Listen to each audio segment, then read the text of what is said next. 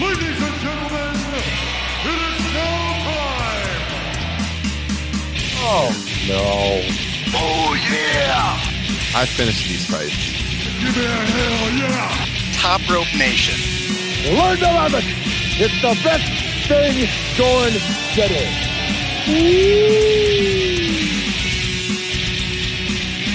Well, it's a little change from the last time you heard from us. We are back in the confines of our homes. Kyle, instead of being just an arm width away from me, you're sadly over 600 miles away over in Cleveland, Ohio. It's episode 254.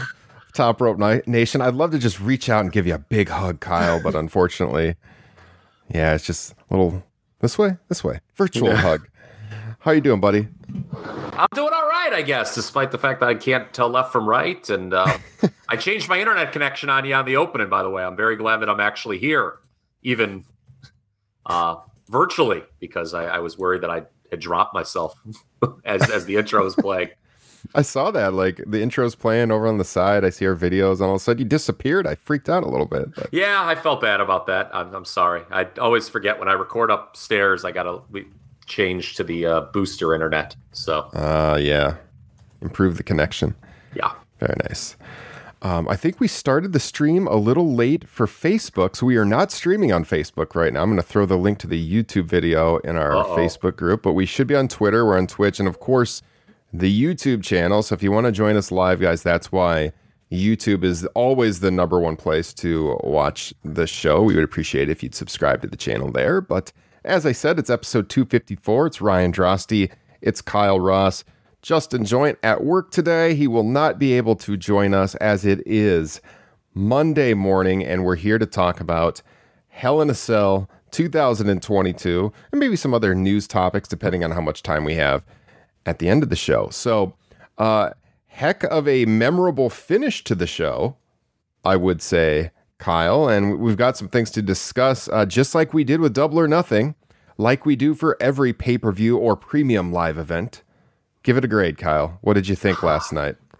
Do it. I don't know what grade I would give it. I'll say this. I think up until the main event, we were very much trending towards your average premium live event offering from the WWE. It was a show where I was sifting through the reaction on Twitter. It seemed like I was consistently lower on all the matches than everybody. Mm-hmm. But I gotta say, that main event, I haven't been that emotionally invested in a WWE match in quite some time. When Cody took the robe off and you saw the purple discoloration, it's just like odd. So better, I don't know. You want me to play your game? I'm trying to dance. I want you to play the game. It's time to play the game, Kyle, as you love to say. This was better than average. I'll go, I don't know, B, I guess. B minus. B seems fair. That's fair. That's about where I'm at too. That's almost exactly where I was. I was like B minus too. Definitely. Before the main event, I was like C minus, C, like nothing egregiously bad, but essentially it was like watching an episode of Raw, and definitely Raw since there was only one SmackDown match. And then, yeah, the main event, I 100% agree with you. It was incredibly memorable. It's, we always talk about these WWE pay-per-views, how they're good in a vacuum. Nothing happens that's memorable, though. This one did. We will remember this match for a long time. With what Cody Rhodes went through to even perform last night was just hellacious. Yes.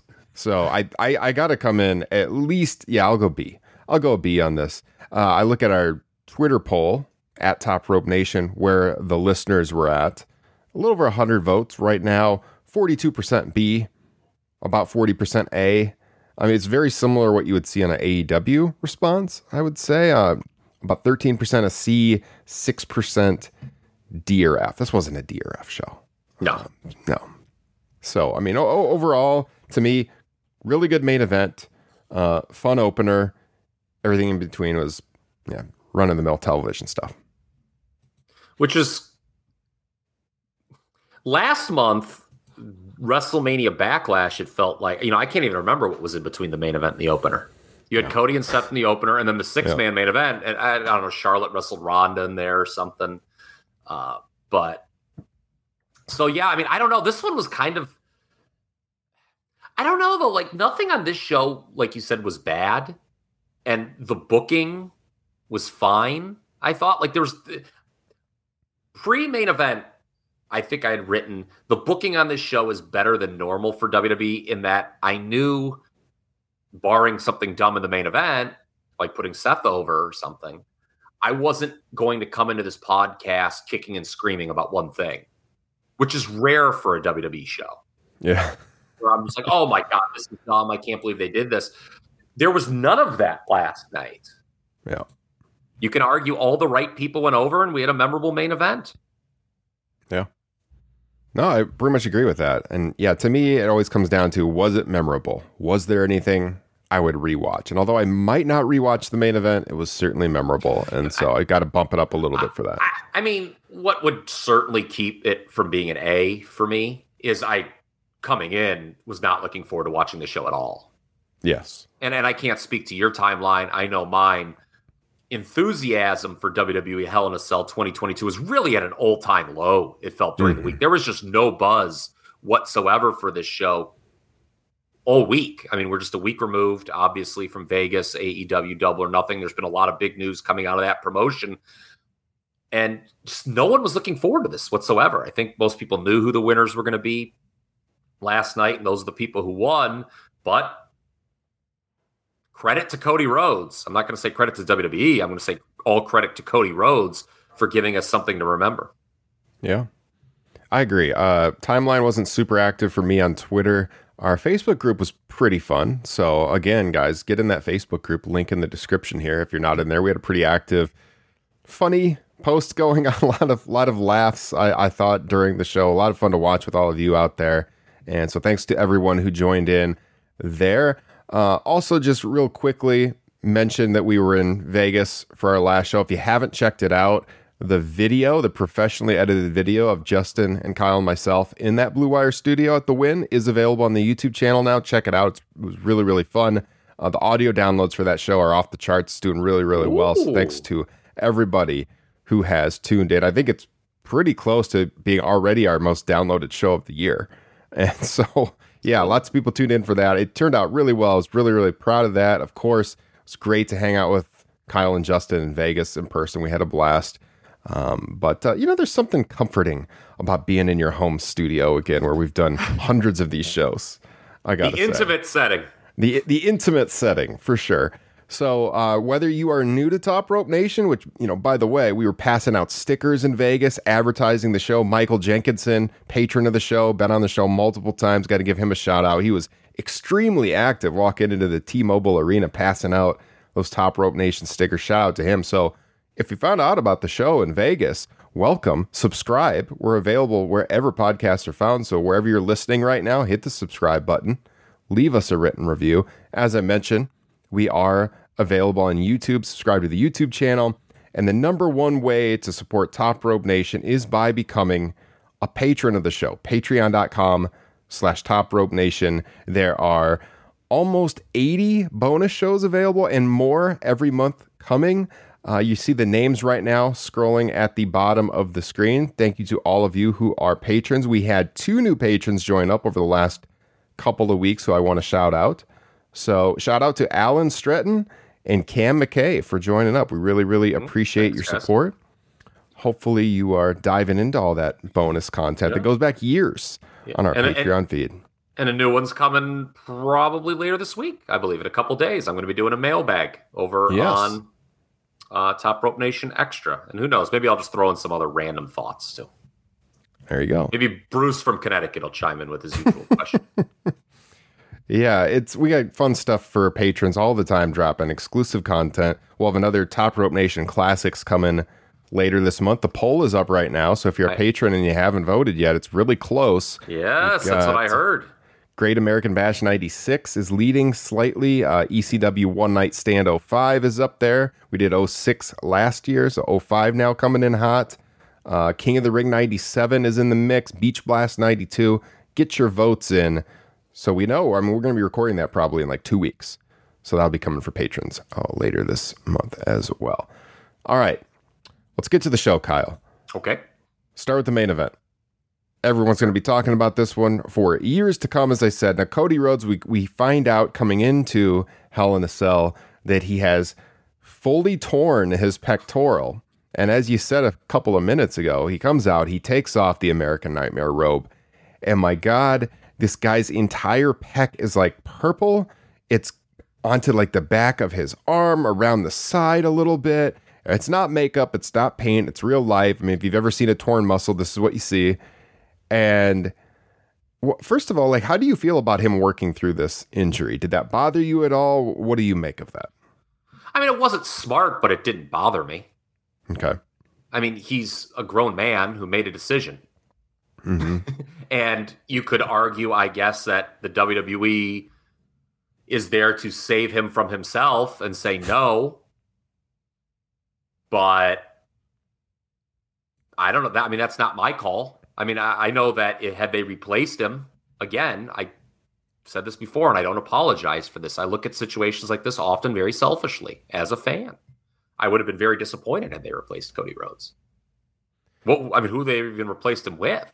There's one name who could have come out, and you'd have been extremely happy. I guarantee you wouldn't have been disappointed at all. Who's that? The Fiend. Oh, Jesus Christ. Yeah, so we can run back that anti-classic from 2019. Seth freaking Rollins against The Fiend in Hell in a Cell. Good Lord Almighty. So, yeah, look, I mean, again, though, I mean, if you were bothered by it, I'm not going to sit here and tell you that you shouldn't be. I mean, it's your own personal prerogative. But I just know, as I was sitting there, as I said at the top of the show, I don't think I've been more emotionally invested in a WWE match in some time. Yeah. And first off, what do we think about WWE selling this as, okay, well, the torn pec, it's not from the fight with Rollins on Raw Monday. He injured himself weight training. That was bizarre. Why wouldn't you, even if it's not how it happened, wouldn't you put over that it happened in a physical way on your television show? Like, yeah. Why? So it's funny. Cody working very old school. The explanation of the injury, not old school at all. So we don't want you to think this happened in a physical way on Monday Night Raw. No reason to watch Monday Night Raw. It just happened in a private weight room. Yeah. Carry on. Yeah. So, you know, don't, that little wrestling angle we did, don't mind that. He's just an idiot and hurt himself later in the week. I mean, what? So he somewhat hurt it, and then he continued to weight train heavily, and he tore it. So, yeah. So he comes out and he takes the thing off, and I will never forget I forget a lot of things, so probably at some point I will forget, but as right now it is burned, etched into my mind. He takes the jacket off, and you could almost hear a pin drop. Yeah. When the crowd saw it, they're like, wait, what? Like, they're like, that's... And you know what's fascinating to me is, you know, this match taking place in front of a WWE audience. The audience did not know how to respond to this. And people are going to get mad at me for saying this, but what do I not run from? The Dirty Diaper Brigade. Yes, or Dirty Diaper Club, whichever. I don't know if they're a brigade now, if they've been upgraded, whatever. But I think Pavlov's dogs were waiting for Pavlov to tell them how to feel. Yes. Am I wrong? Like, they were like, no, like, they didn't know how to respond. I actually think that this could, Meltzer tweeted one of the most compelling professional wrestling matches of all time. I think if it had been in front of any audience other than a WWE audience, it would have been I would agree with that statement. I think the only thing that kept it from tippy top tier stuff was, the fact that the WWEans didn't know how to react. They were still confused in the middle of the match. They were doing, we want tables. I mean, here's a guy with his freaking half of his body discolored, and you're doing a 22-year-old Dudley chant. Come on, man. But I just, that was my big takeaway. Yeah. At least early on. No, I agree. It was And that's an arena that's never quiet. But yeah, they didn't. It was kind of like, ooh, don't know how to respond to that, seeing that. The reason I asked you about the doctors and the injury and stuff is, I mean, you could make the argument that, yeah, they should protect Cody from himself, maybe. And was it advisable to let him perform like that? Like, could he perform? And we had a discussion going in the Facebook group about this, I saw. And it was like, well, can he make the injury any worse? Probably not. I mean, you can overcompensate for the injury, maybe hurt something else. That's a danger. Mm-hmm. So I don't know. I can't make the call. Should he have been in there or not? Cody, this guy's intense. I mean, this guy's a madman. He's very driven. He's going to go out there if you give him the chance. He did. And what he did was incredibly impressive. They had a great main event, not the same main event that they would have had he not been injured.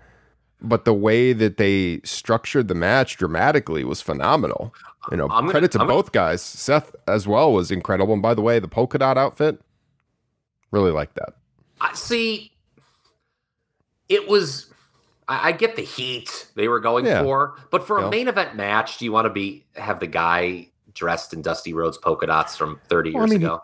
He's the drip god. He's got to have an outfit that really gets you going. You're right. I guess that's, what was the alternate outfit? He would have looked like a jackass no matter what he was wearing, right? So, good point. Yeah. So, Meltzer earlier on Sunday had written, maybe it was in the F4W online.com update, he said, oh, this would have been like, on the short list for WWE matches of the year, if not for this injury. To me, this was far more compelling because of Cody wrestling with the injury than it would have been without. Because if he didn't have the injury, they would have done a very stereotypical WWE Hell in a Cell match that probably, to this observer, pointing to me, for those who aren't watching on video, wouldn't have been as compelling as it would have been to the rest of you, probably. Because I don't like formulaic WWE matches. And this was not a formulaic WWE match at all. Yeah. Oh, I agree. I didn't even think that these guys should have been wrestling at all, period. Going into this match, I didn't want to see him work a third match. Cody beat him clean twice. Why do I need to see a third match? They were good matches, but I didn't even see the logic in having them wrestle again, or even having it be in a Hell in a Cell, since it wasn't like a rubber match or anything like that. So the injury, made it more compelling for me, certainly. Unfortunately, I don't want Cody to be injured, but it did make it more must-see for me. Yeah, a career-making performance as a babyface for Cody. He's a main guy now. We'll talk about kind of the future, what may lie ahead for him. But, as far as should he or shouldn't he, I mean, should Mick Foley have kept going at King of the Ring 98 in Hell in a Cell? No. I mean, people would have been, if that match would have happened in 2022, people would have been freaking out. Yeah. Especially when the tooth went through the roof of his, into his nose, roof of his mouth into his nose. People would be like, stop this. And again, I don't know. I mean, it's not up to me to decide, I guess. Yeah. And I just can speak to me. I was far more emotionally invested seeing him try to gut through the match. And did it make me respect the hell out of Cody. So let's get to the match. Really, towards the start, we had a long heat segment where, Seth is getting heat for 10 minutes, about 10 minutes. They went about 25. And as you mentioned, Kyle, he goes and he grabs a table. And the crowd starts chanting, "Thank you, Rollins." And this was because they wanted a table so bad in that no disqualification match earlier in the show, which we'll get to. And they didn't get it. And, obviously they were saving the table spot for this match. So that's why they didn't let him do a table spot earlier. But, there's been many, many WWE shows where there's been multiple table spots. They should have just done it earlier. So if you were a novice fan watching that, you might think oh my God, they turned on Cody. Thank you, Rollins. It wasn't about that. It was just that they were so happy to get a table, Kyle. And why? What I say. How many times have we seen table spots? Yes. And they're not that cool. No. It's a breakaway table. People go, ooh. The guys usually no-sell it within 3 minutes. Yeah. Come on, man. We want a 22-year-old Dudley shit. That and what need to go away? it's not like 95 when they would go through those tables and they weren't breakaway tables, and it did actually kind of look pretty impressive. These things immediately break usually. If they don't break, the story is that it didn't break because they break so easily. I think it just goes back to Pavlov's dogs. It's something that they're trained to want in a match like that. They don't really know how to respond organically to something unique. So they chant, "We want tables." Then the match reaches a certain point and they chant, "This is awesome." You know, it's just them, the puppet master, moving the puppets in the crowd. Sorry if you were in that crowd, by the way, and you're offended by these remarks, but I'm not going to apologize for them. I'm sure we know some people who are in that crowd. They were sharp. They're sharp people. They're not one of them. Okay. I'm sure, the Zach Haydorns, the Mike Franchitos were not chanting, "We want tables." At least I hope you guys weren't. I can't imagine Zach was out there chanting that. No. I can't imagine, that they would go and say, "What?" I mean, not that anyone did that last night, but I mean, come on, man. This is awesome. They get the table out. Cody gets set up on the table, but he dodges a frog splash. Seth goes through the table.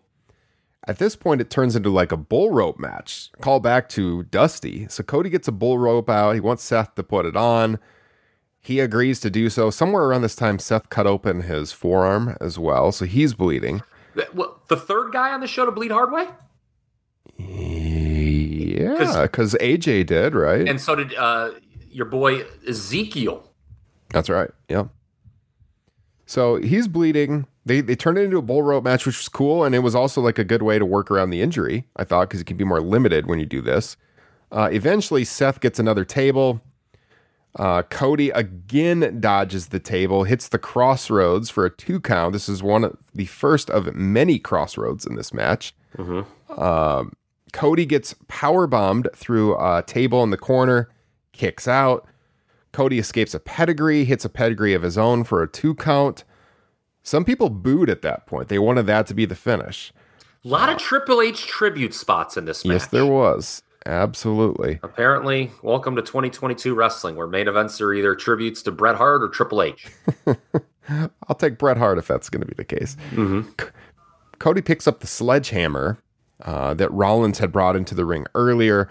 Rollins runs outside of the ring. And they were both staring at it like Triple H, like, "Look at the size of my sledgehammer. Should I do it?" Yeah. So Cody picks it up. Rollins runs outside the ring.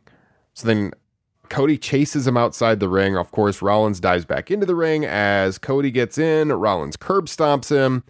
2 count. Rollins then goes for a curb stomp again. Cody reverses it.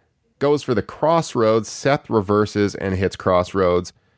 Cody rolls through, though, and hits one of his own. Both men are down. They then vie for the sledgehammer. Cody can't lift it because of his injured pec. Seth runs in, but Cody hits the crossroads on him. He hits a second crossroads. He's about to go for a third, but instead, he looks at the sledgehammer. Should I use my big sledgehammer? He thinks again. He goes over there. He's going to put an end to this feud once and for all. Gets that sledgehammer, hits Seth with it, covers for the pinfall. Cody Rhodes victorious. I saw it in the chat here. Ryan Gorman had said earlier, good on them for putting over Cody. I agree. Even with the injury, I would have been disappointed if Cody didn't win. Now, you might look at this, from an outside perspective. You got this guy who's about to be away for probably at least 6 months. Like this is a major injury he has. He's not going to be back in a couple of weeks. I mean, we're looking at a target date of maybe the Rumble for a return for Cody Rhodes. He's going to be off television. It's going to be off television a long, long time. So if that's the case, do you put over Seth, who's going to be there? I think no, because Cody's special right now. You want him to continue to feel special when he comes back. He will as an injury comeback, but at the same time, like this guy should not be losing under any circumstance. And I think it was the right decision to put him over, Kyle. Yeah, absolutely. I don't think you should have changed just because of the injury, because you have to keep the big picture in mind. And big picture, Cody is clearly in the mix at the top long-term for Roman Reigns. Now, even if he had been healthy, I don't think he was getting a world title shot before the Fall or maybe even the Rumble anyway. This might be an okay thing because we'll talk about what they were at least reportedly going to do for SummerSlam, what I think they might do for SummerSlam now because of another injury. We know what they're doing at the a Clash at the Castle or whatever that show's called. That's Drew McIntyre he's penciled in. Roman's not defending the title very often. So to be honest with you, if this is our lasting memory of Cody for a while and then he comes back and like wins the Rumble or something, that's okay. And they could keep him on TV. You know, he just can't wrestle. You know, I mean, I think, you know, you think back to like Steve Austin, his meteoric rise, and I'm not comparing this to that, but, you know, when he had his injury in the fall of 97, they found unique ways to keep, you know, unique things for him to do on television during that run. Yeah. Couple things to follow up on it as I was listening to you so eloquently go through the match. The injury limiting what they could do, I think was for the best, actually, because so often these WWE gimmick matches have too many ideas and they just go idea, and none of the ideas really stick. You just kind of forget, you know, you care about them when they happen, then they go in a different direction and you forget about the three previous ideas you saw. This, the discoloration, the pec injury, that was the story. And it was just there for you. You couldn't forget what it was in this instance. So I actually think this match was better because they did less. Like, I agree. It made it different. Yeah, I liked this match better than the first two, which I don't think will be a consensus take. It was certainly more memorable. Although the first match everyone's going to remember because it was Cody's comeback.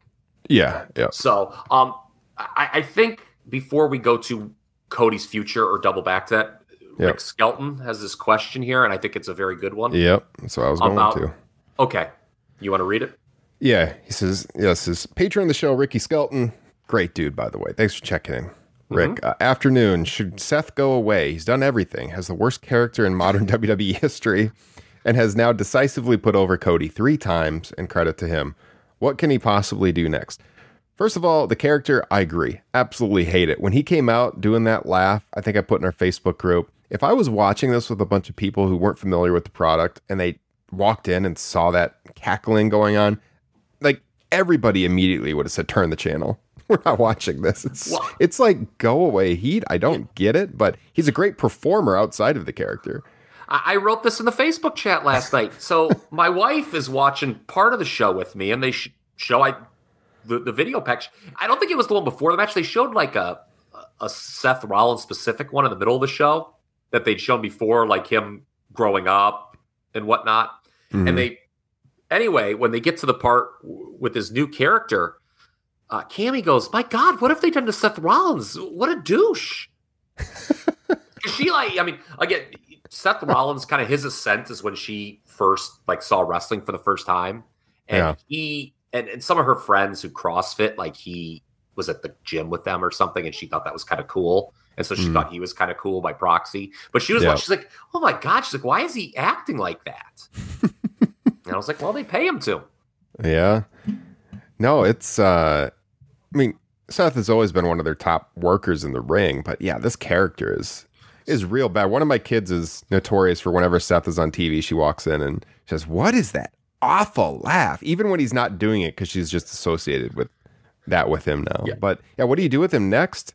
I have one idea. You go ahead, Kyle. This is an interesting question that Rick poses, because I thought of it too. First of all, I do credit Seth. Most quote unquote top performers in this age aren't going to put over a new guy 3 straight times on pay-per-view like he did. But it was the right thing to do. And as for the $20,000 question, what do you do with them? Do I care? So I don't really want to think about it. They can't really do anything that we haven't seen before. But I mean, one idea I had is, look, if you're looking for a baby face for him to work, I know the crowd still loves Kevin Owens. Do you send Kevin Owens over there to Raw and have him feud with Seth Rollins? Well, that's one thing they could do. Well, here's the thing.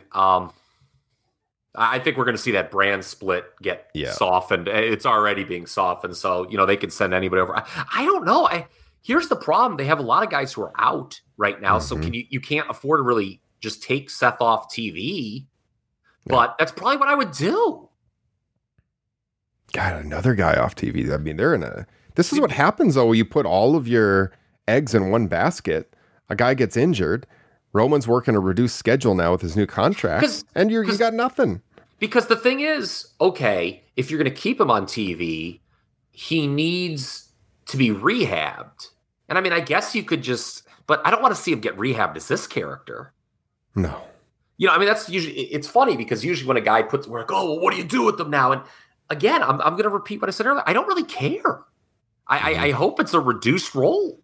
I hope it's not something at the top of the card.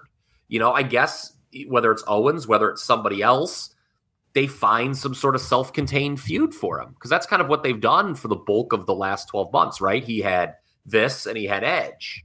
Yeah. So I don't know. And Ryan in the chat, I bet with Cody out, Seth is a top option for Money in the Bank. I don't want it, but could see it. I mean, again, you have to have 6 people in that match, right? And you have to have people who are willing to take a certain style of bump in that match. And they have to be at a certain level. You're right. I mean, I could just see them at short term. They have to put him in there.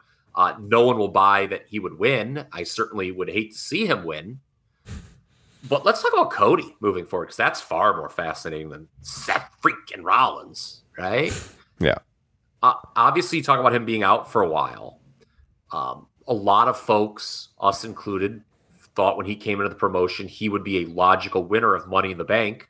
That's off the table now. But does Cody even need to win Money in the Bank? Not after that performance. He doesn't need the tangible briefcase to symbolize this man as a potential future world title contender. You just get it. He just is. He doesn't need, some stupid ass briefcase. And again, we're going to talk about in this program people that they've got lined up for Roman's limited schedule. By the way, Roman's got 3 title defenses the rest of the year. You got Lashley's getting one of them. We know when McIntyre's getting his. Orton's a guy you can plug in whenever he's ready to go. So I think Cody, and we don't know the status of the Rock match.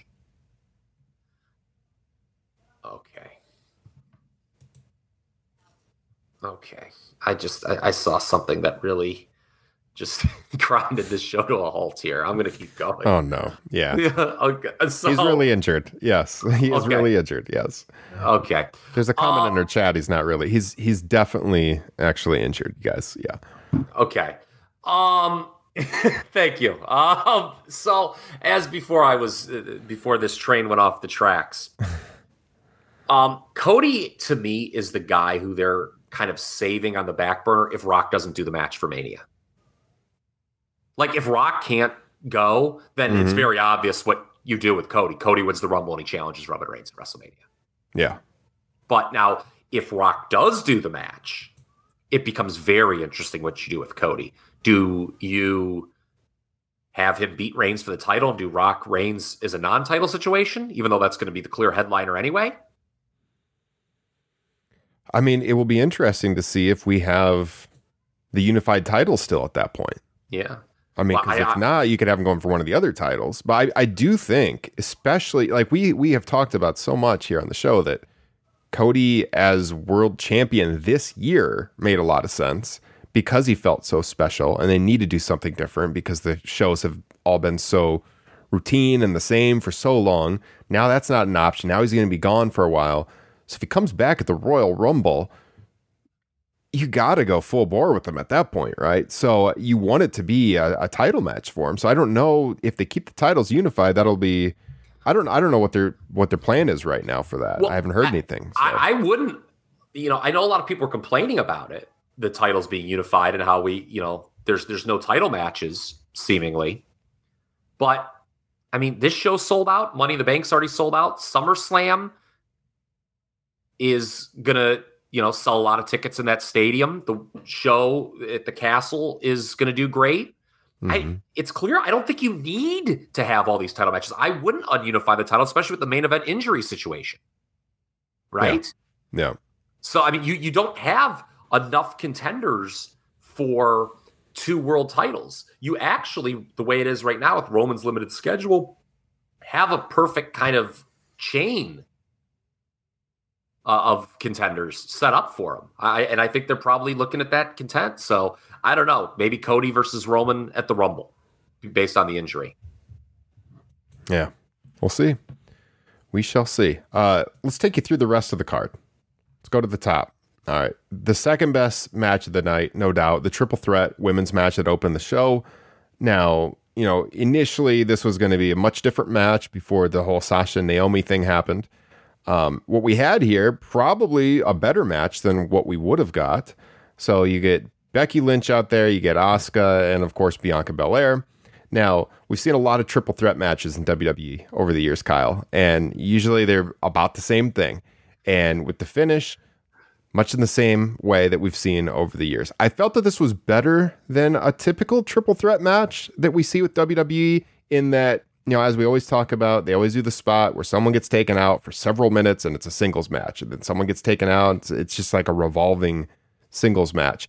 This one was laid out a little more uniquely. I thought they weren't out of the match for as long as in other triple threat matches. There was a lot of in and out in the ring. The transitions were more free flowing. I felt I liked the match better than most WWE triple threat matches. One last thing on the last match here. I'm sorry, I became distracted towards the end as we have a brawl breaking out in our chat, which I like. Yes.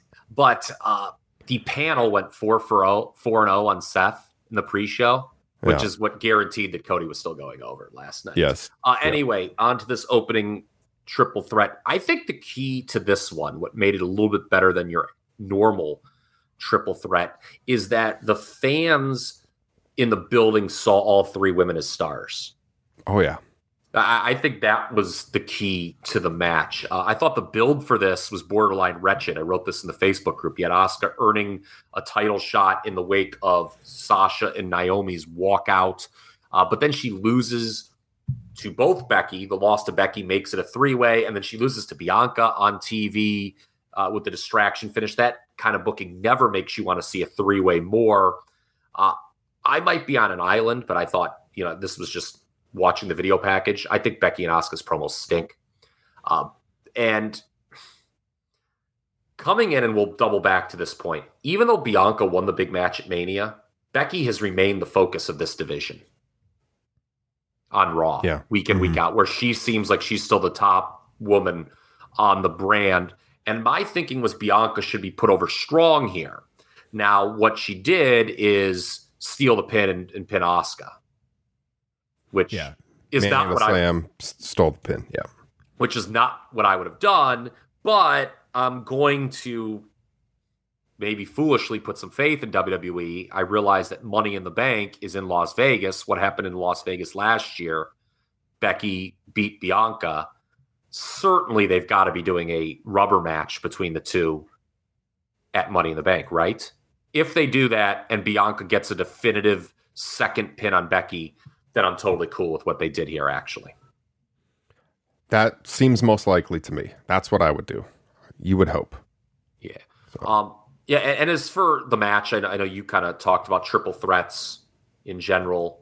Like you, I have fatigue with them, particularly within WWE. Very formulaic. I mean, I saw people just like raving about this match. This is the typical deal where a bunch of people on Twitter seem to think this was a 4-star match, where I'm in the 3-star range. I was just, as I was watching, I was like, God, I feel there's been like 3 or 4 women's world title triple threats on pay-per-view that seem very familiar or similar to this over the last 12 to 15 months.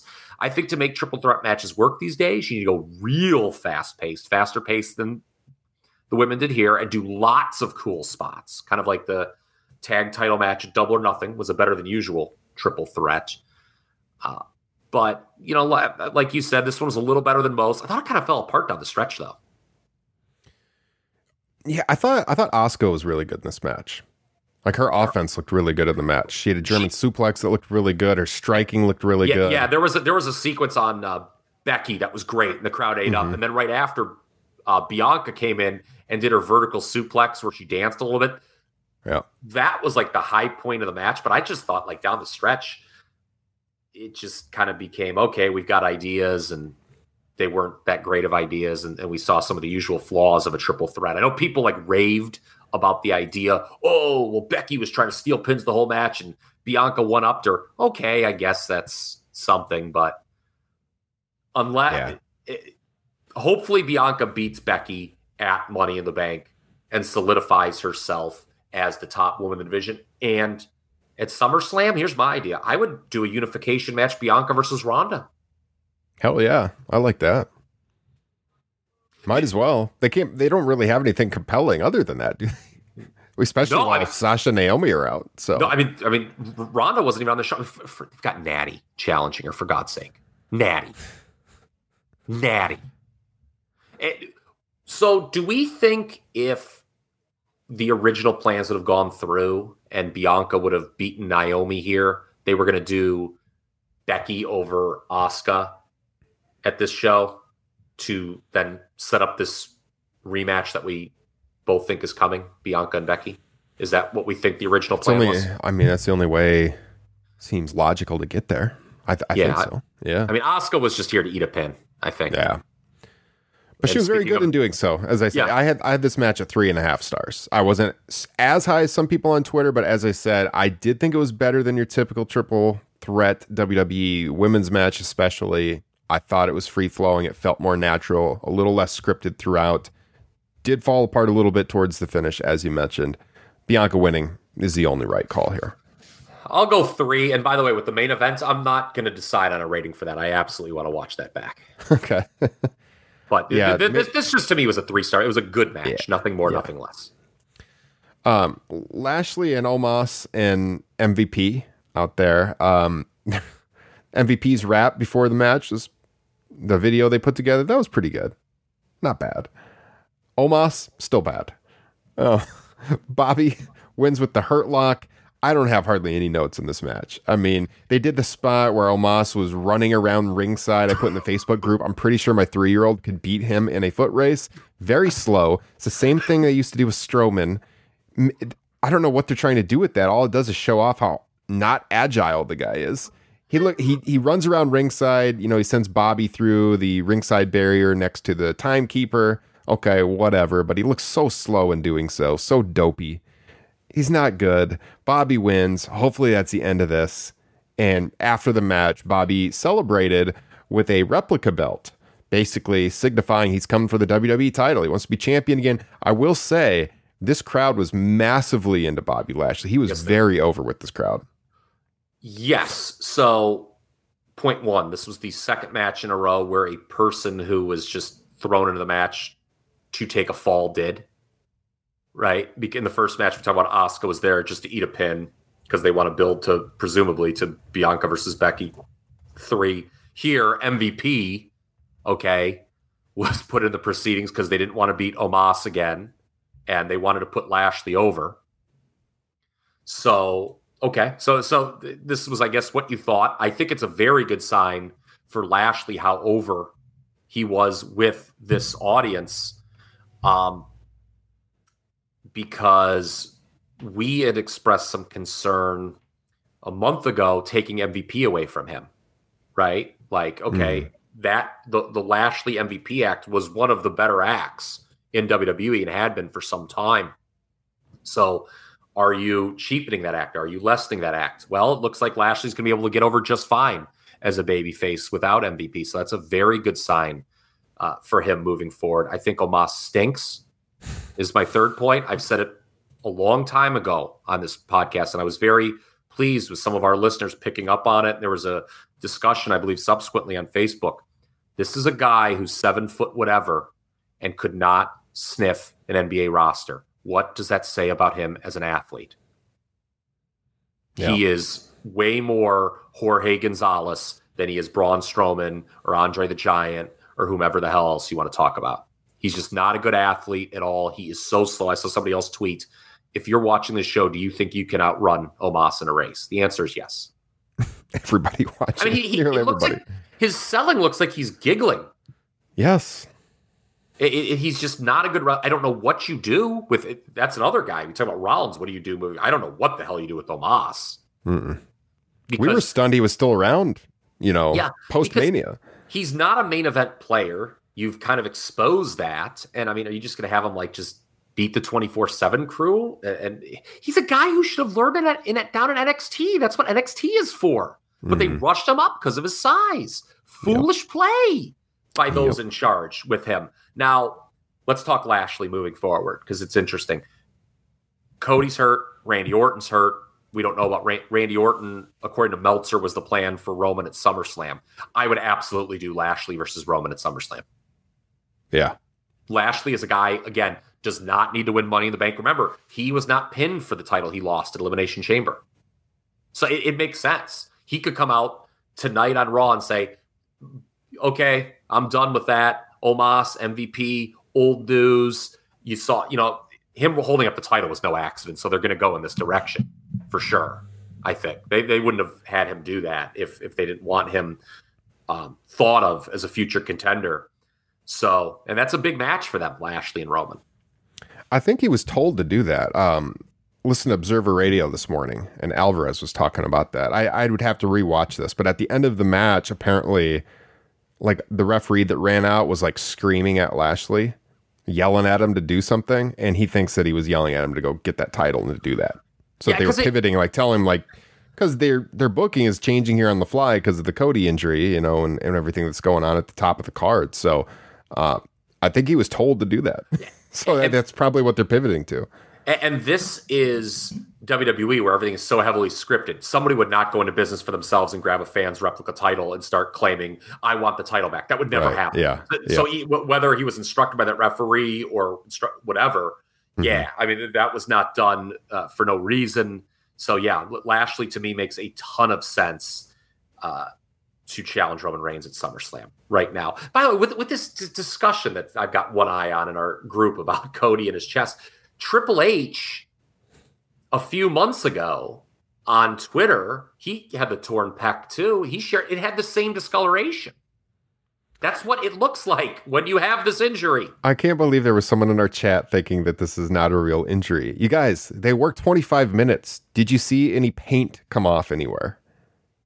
It did not change at all. It was, if you've ever seen this injury, that's what it looks like. It was legit. It's legit. It's a real injury. Yes, you're working yourself into a shoot if you don't think it's a real injury.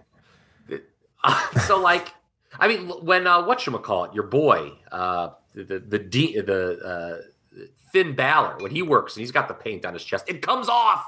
Right. So right.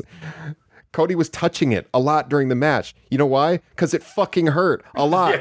Yes. And there was nothing on his hands. Yes. Jesus Christ. It's a real injury. Some of you guys need to get out of your basements. It's real life. All right.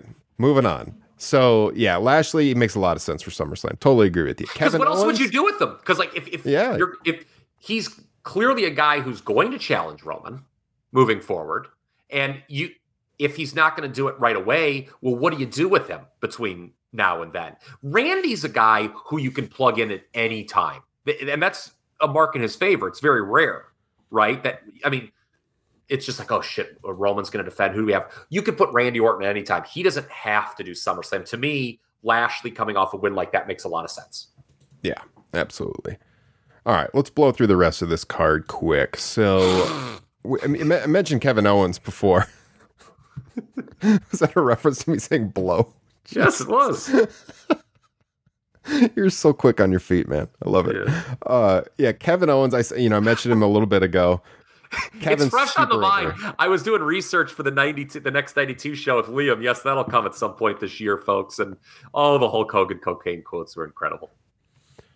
Well, this crowd was super high on Kevin Owens. He got a great reaction coming out. This Ezekiel thing, whatever. It's somewhat entertaining television, I guess. But, KO gets the win here. Not much of a match. Wins with the pop-up powerbomb. You got the second row moonsault out of KO at one point in the match. Average television match. So anything on this? Yeah, I felt this was kind of a weird post-Mania marriage because Owens, after the Austin thing, was a guy who needed wins, right? Kind of needed to be rehabbed a little bit. But I was like, are they going to beat the new character, Ezekiel, in his first match? And as I was watching this match, and I know people have said this a lot in recent weeks when watching Ezekiel work on television, people are amused by his character, but no one cares when he's actually wrestling. And this was clearly the right decision. Owens is a guy who they just gave a lot of money to, by the way, at the start of the year. So you don't want him losing to prelim guys. Owens is one of, getting back to the marriage of Owens and Ezekiel in this program, Owens is also one of like 2 people in the company that was capable of making this storyline work. Kudos to him. Kevin Owens, I like him a lot. He absolutely should have won. He also, coming off this, felt like a big deal.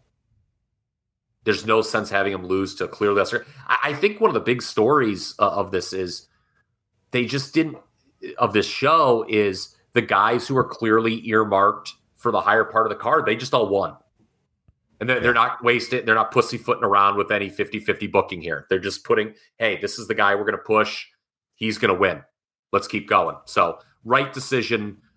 Interesting to see where they go with KO, because I think the crowd, to your earlier point, likes him and wants to cheer for him. So how can't he stay as a heel? By the way, what did you think of MVP's rap? We didn't hit on that. Yeah, I thought the video was really good. I liked it fine. I thought the rap. I know it was pretty divisive in our Facebook group, but I thought it was all right. I just don't like to miss anything, by the way, in the notes. And by the way, you had a great comment on Ezekiel that he looks like if Ultimate Warrior and Rick Martel had a baby. The Warrior would not like that comment very much. No. Yes. So what's the end game with Ezekiel? Do we care about the loser here at all? Okay. I mean, Cammy was watching this. Cammy's like, I liked Elias, is what she said. She's like, is he going to go back to being him then? At some point, I mean, you might as well, right? The only thing I liked, I mean, Elias, I guess it's fine. It's a fine underneath character. Let him go out there and sing a little bit. Sometimes they're funny, what he would say about the local crowds. You get Michael Cole working in a Bruce Springsteen reference every week. I'm fine with that. Yeah, but again, a guy for the top of the card, beat a guy who's earmarked for the prelims. So no problem there. Yeah.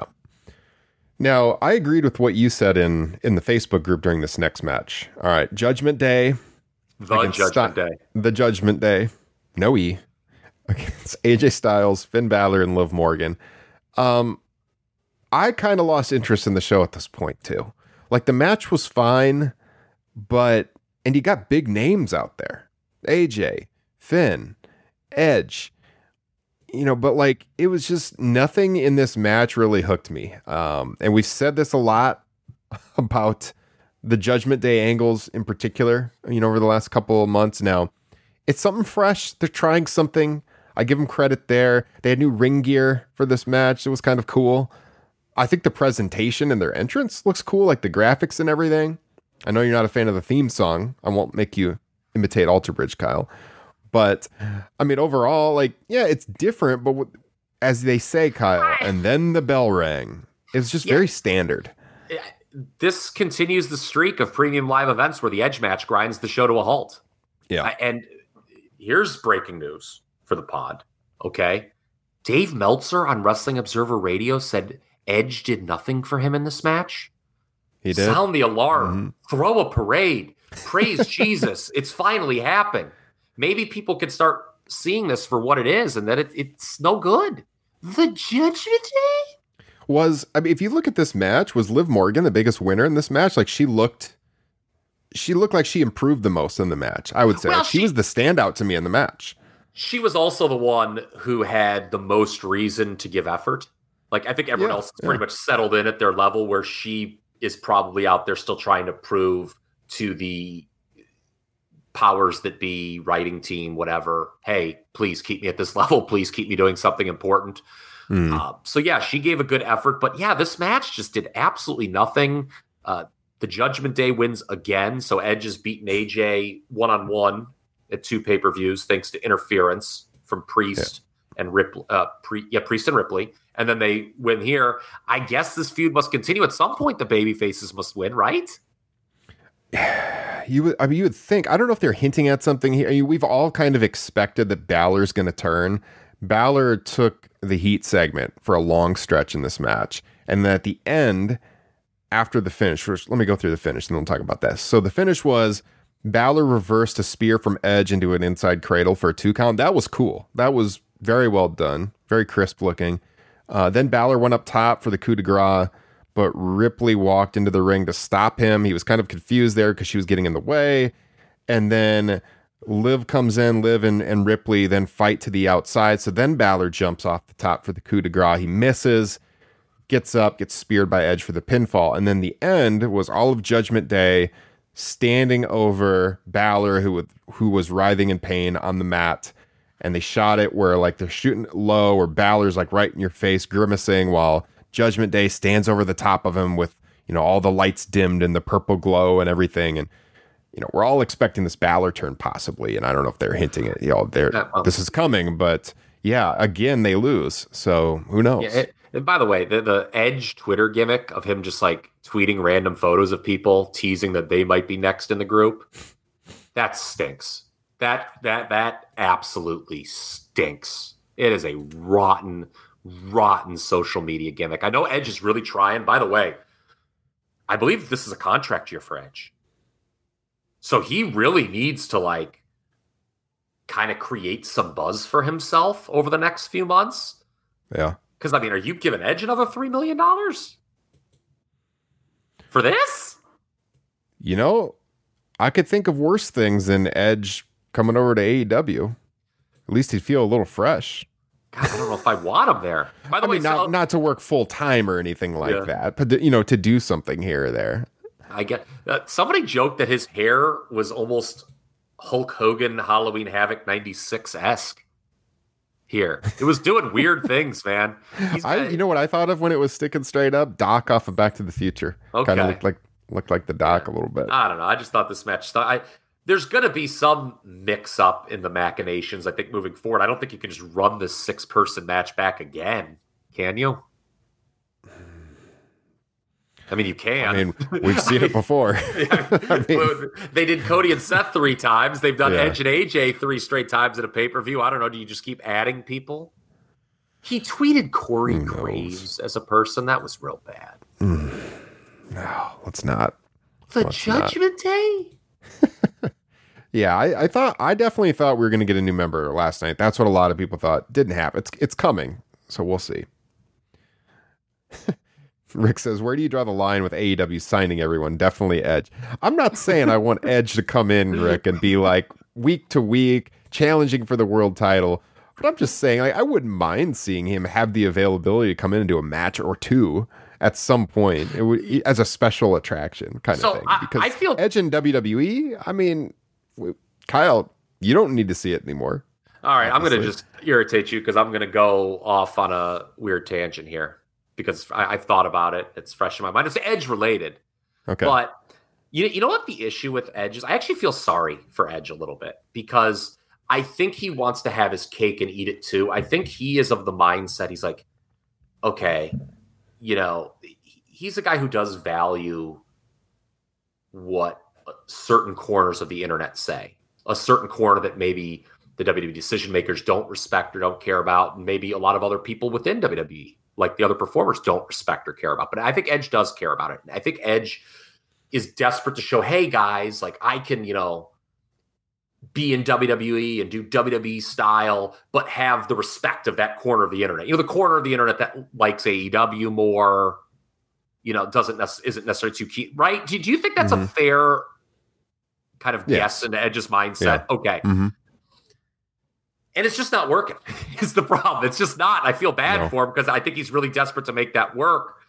And Edge's biggest strength is, to me, his biggest weakness in that he can do WWE style well, I guess. I mean, this is what WWE wants him to do. I just think it's rubbish. Yeah. So, I don't know. I would love to see, I guess, Edge try outside of a WWE environment to see what he can do. That's what I'm saying. Yeah. But at the same time, I don't know if I want him to see AEW right now either. He can go. He has a beautiful home. I could tell from that documentary. Go hang out there. That documentary was awesome, by the way. Go to the that was a fantastic one. Yeah. Hang out in the Smoky Mountains, smoke a bowl. All right. Moving on. Madcap Moss, Kyle.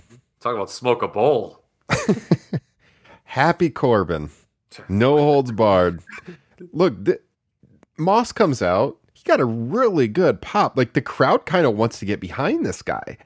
For God's sakes, stop calling him Madcap. Riddick Moss is a good name. I put this in the group last night. Like, somebody remind Vince McMahon that there was once a boxer named Riddick Bowe who was the world champion, who was a draw, and tell him, look, Riddick is a cool name. Madcap, not a cool name. Let's take that away. And let's not just call him Moss either. Or Madcap. Yes. Someone put in I think it was on Twitter. Someone was like, well, then they'll probably just call him Moss. And I was like, give Vince McMahon a flow chart that shows Riddick Bowe and Randy Moss and say, let's combine these two. Let's just make him Riddick Moss again. Please. People want to get behind this guy. Let's end this. By the way, hopefully this is the end of this feud. They should have, with this angle that they did to finish, for God's sakes, Corbin should be off TV for weeks. He got Pillmanized, his neck. Yeah. Can I jump in there? I said this at the end of our last pay-per-view, and he doubled down on it last night, but Rover is adamant that Corbin is taking time off for paternity leave.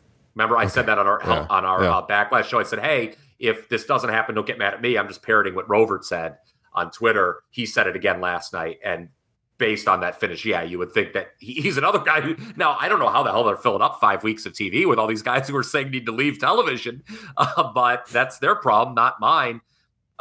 With Madcap Moss, Ryan, the funny thing is not just that they kept a stupid name when they had a chance to put a fresh coat of paint on him, but they changed up his look a little bit. I mean, they did take away the suspenders, which is good, but his look is very much 2003 Velocity. Listen to what you just said. They took away his suspenders, which is good. This promotion. I feel like I'm talking about Barry Horowitz in 1995. Oh, God. But look, the right guy won. I'll be honest with you. I don't think I could make a case for Corbin to beat a single person in WWE right now. Like, if he never won another match, I think it would be too soon. Can't disagree. I mean, he's been around for over 6 years on the main roster. Yeah. And the crowd's not going to see him past a certain level. Moss, I don't know, maybe he can be a guy who goes after Gunther when Gunther presumably beats Rick O'Shea, your boy, for the Intercontinental title. By the way, the Intercontinental title has not been defended on pay-per-view since WrestleMania 37. Unbelievable. And WrestleMania 37 was last year, by the way. We're past WrestleMania 38. All right. So, yeah, Moss gets the win. Like I said, he Pillmanized Corbin's neck, basically put Corbin's neck through a chair and then hit it with these steel steps. This match did not have heat. This is where they wanted the table, though. Yeah, this match did not. Yeah. Again, I talked about that Edge match grinding this to a halt. This didn't have heat, but they did work hard. I'll give them that. I'll recognize effort. These guys worked hard. It's an underneath feud involving people named Madcap Moss and Happy Corbin. Again, we have people named Gunther, suspenders. What are we doing in this promotion? Can we have like good names? We say this all the time. I can't believe anyone sits in those creative meetings and thinks like, oh yeah, that'll work. That's a good name. This will be good. This will be a star. This will be someone the fans take seriously. Is that a positive or a negative remark, Rick, about comparing Madcap to Mojo Rawley? I never know sometimes with Rick. This is a man who likes WrestleMania 9, so I don't want to just assume things. All right. The last match we haven't discussed was the U.S. title match with the non-scientific theory, as you say, Kyle, taking on Mustafa Ali, Ali's hometown. They show his wife and kids. They show his friends in the crowd. He comes out, which this shirt could not have been designed by WWE because it was actually good. He comes out with this shirt that looks like Chicago Bulls colors with the Chicago stars on it. I immediately said, I would actually buy that shirt. So, of course, it's not on WWE Shop. I assume he must have put it together himself or it was limited. They didn't even sell it in the arena, according to our guy, Zach Haydorn. So not making money where they could have there. But he had the Chicago gear, which was cool. Gets a nice pop. But in the end, I can't really disagree with Theory going over here. I would have liked to have seen Ali win. they got the crowd to buy that Ali might win, which is what they wanted to do, obviously. But as you said in the group, Kyle, this theory is just not over. He's not that over. He's continuing to do the stupid selfie thing after the match. Whatever. I mean, it was a decent match. Again, this was like a TV match to me, though. It's like what you would see every week on Raw. Yeah, they think the selfie thing's contemporary and cool, so he's going to keep doing it. Again, the crowd wanted desperately to get into this match, but it was what I said on Facebook. I even if Ali were to win this feud and get the title, it would be like a cup of coffee rain, and they wouldn't push him well. So why have any faith in this match? Right.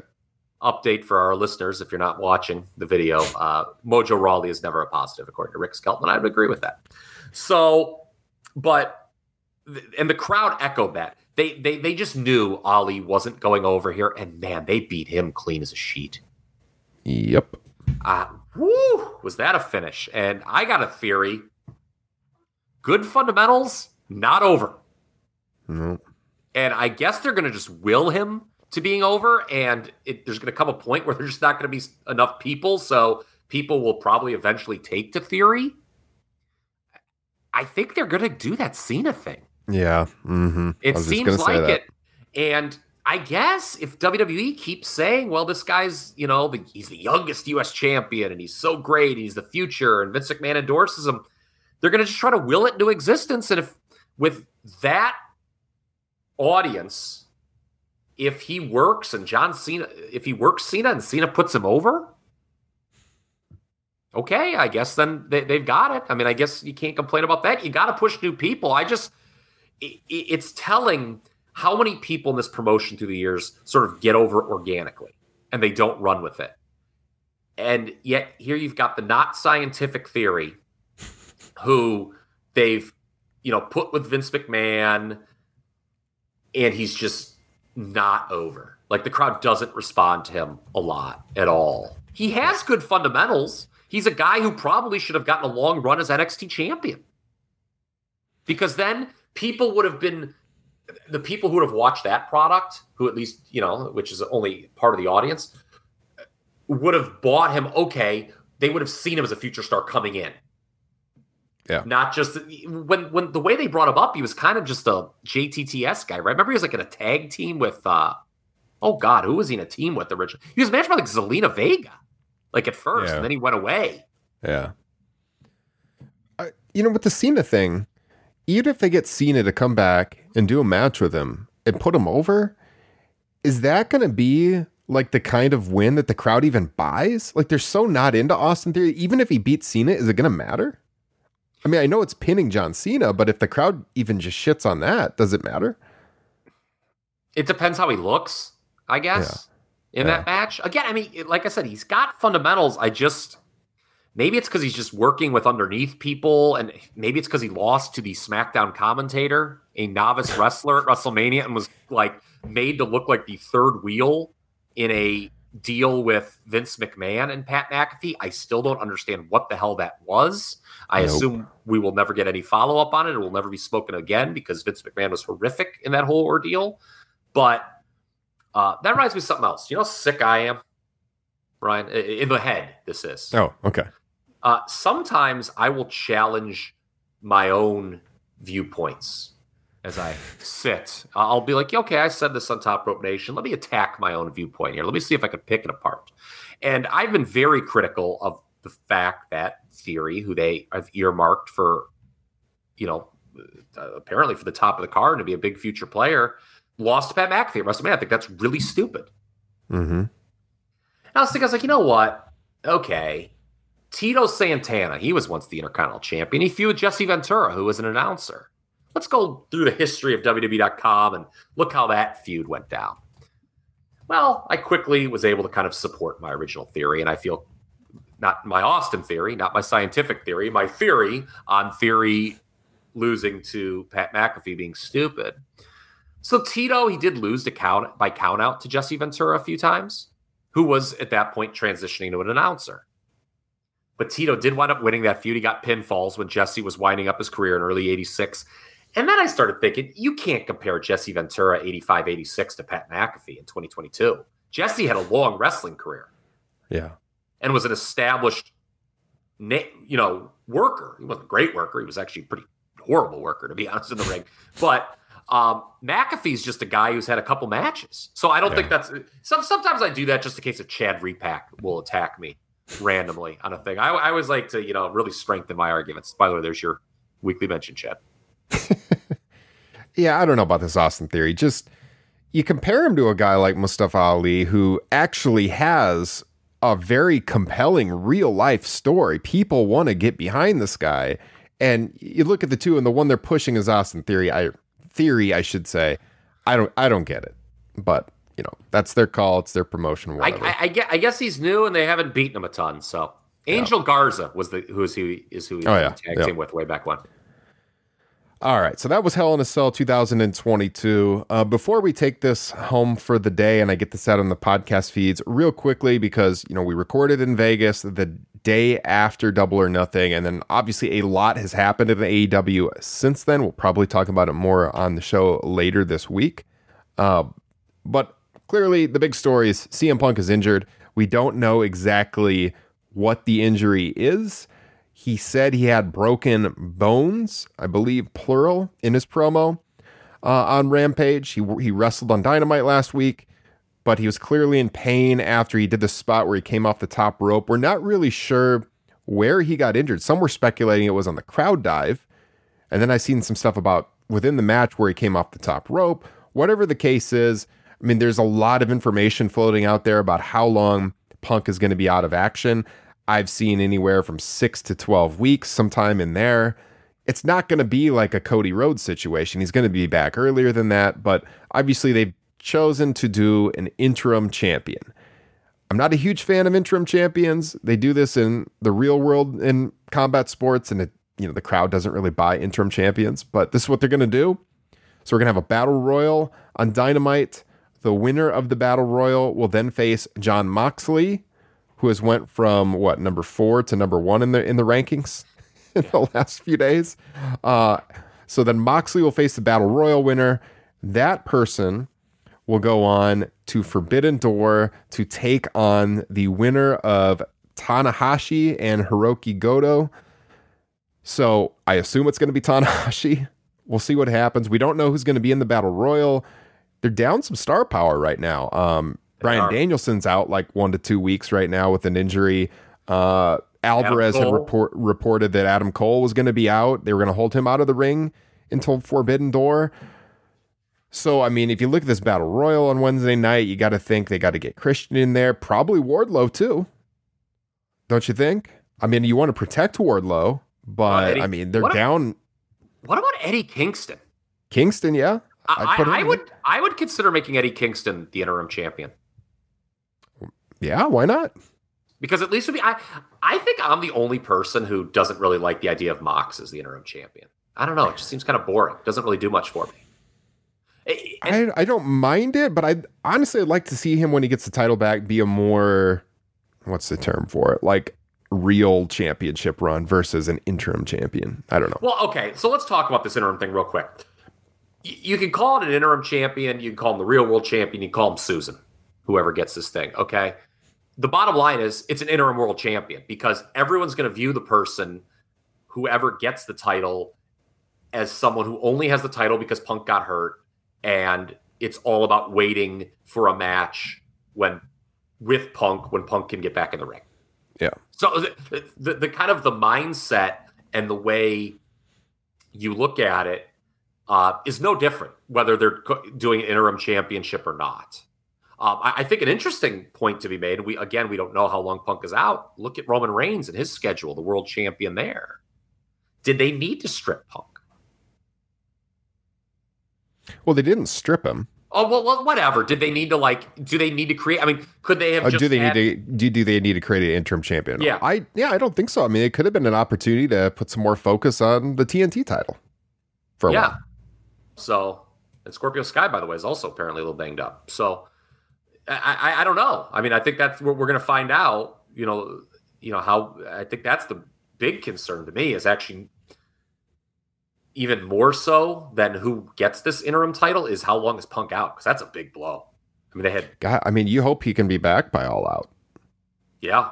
3 months. I mean, especially if it's in Chicago, if that's his return match, it's going to be absolutely huge. 2 years in a row in Chicago. I mean, that's an argument to definitely have the show in Chicago. Yeah. If that's going to be the target date for him to return. Yeah, I mean, the unification match will be big. That could be done in a big way to draw some buys. I'm not a huge fan of interim champions, but if they do it right, it'll be compelling. But I agree with you. They didn't have to do it. They could do videos, Punk from home, recuperating, keep the world champion on the show, even though he's not wrestling here and there, not every week. I don't think that they had to do the interim champion bit, but that's where we're at. I see in the chat people are saying MJF with his buzz. I don't. That's an option too. It absolutely is. Real quick, we'll just pivot. I'll have one last point. You can think about this maybe for the flagship next time. The most fascinating thing about that MJF promo last week was the reaction to the line about the ex-WWE guys making more money than him and how the crowd was with MJF there. I believe we've seen a little bit in the reaction towards like Ruby Soho, that not just in the locker room, but within the AEW fan base, there's this prevailing viewpoint bubbling under the surface. I think there's a lot of resentment toward this ex-WWE talent in the promotion right now. Agree. That was really notable when he said that, how they popped. Mm-hmm. It's funny. I think people like, hey, there were a lot of our favorites that have kind of gotten put on the back burner with all these guys come in. And one thing with AEW, it's funny how it's so different than WWE. We talk about all the absences with WWE. How in the hell are they going to fill 5 weeks of television with all these people out?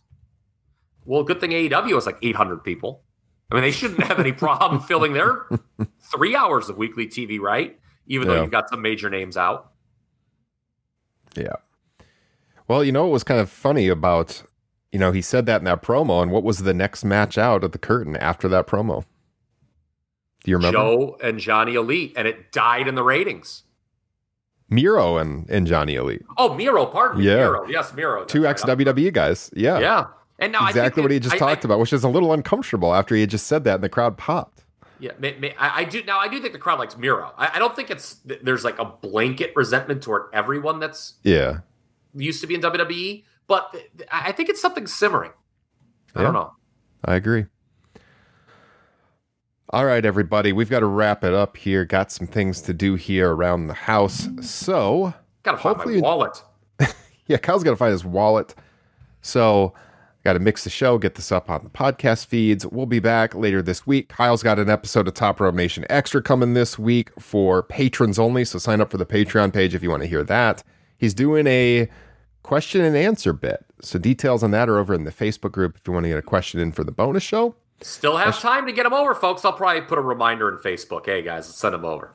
I know there are some good people in that Facebook group that haven't asked questions, and I know they've got good questions in them. I want to hear them.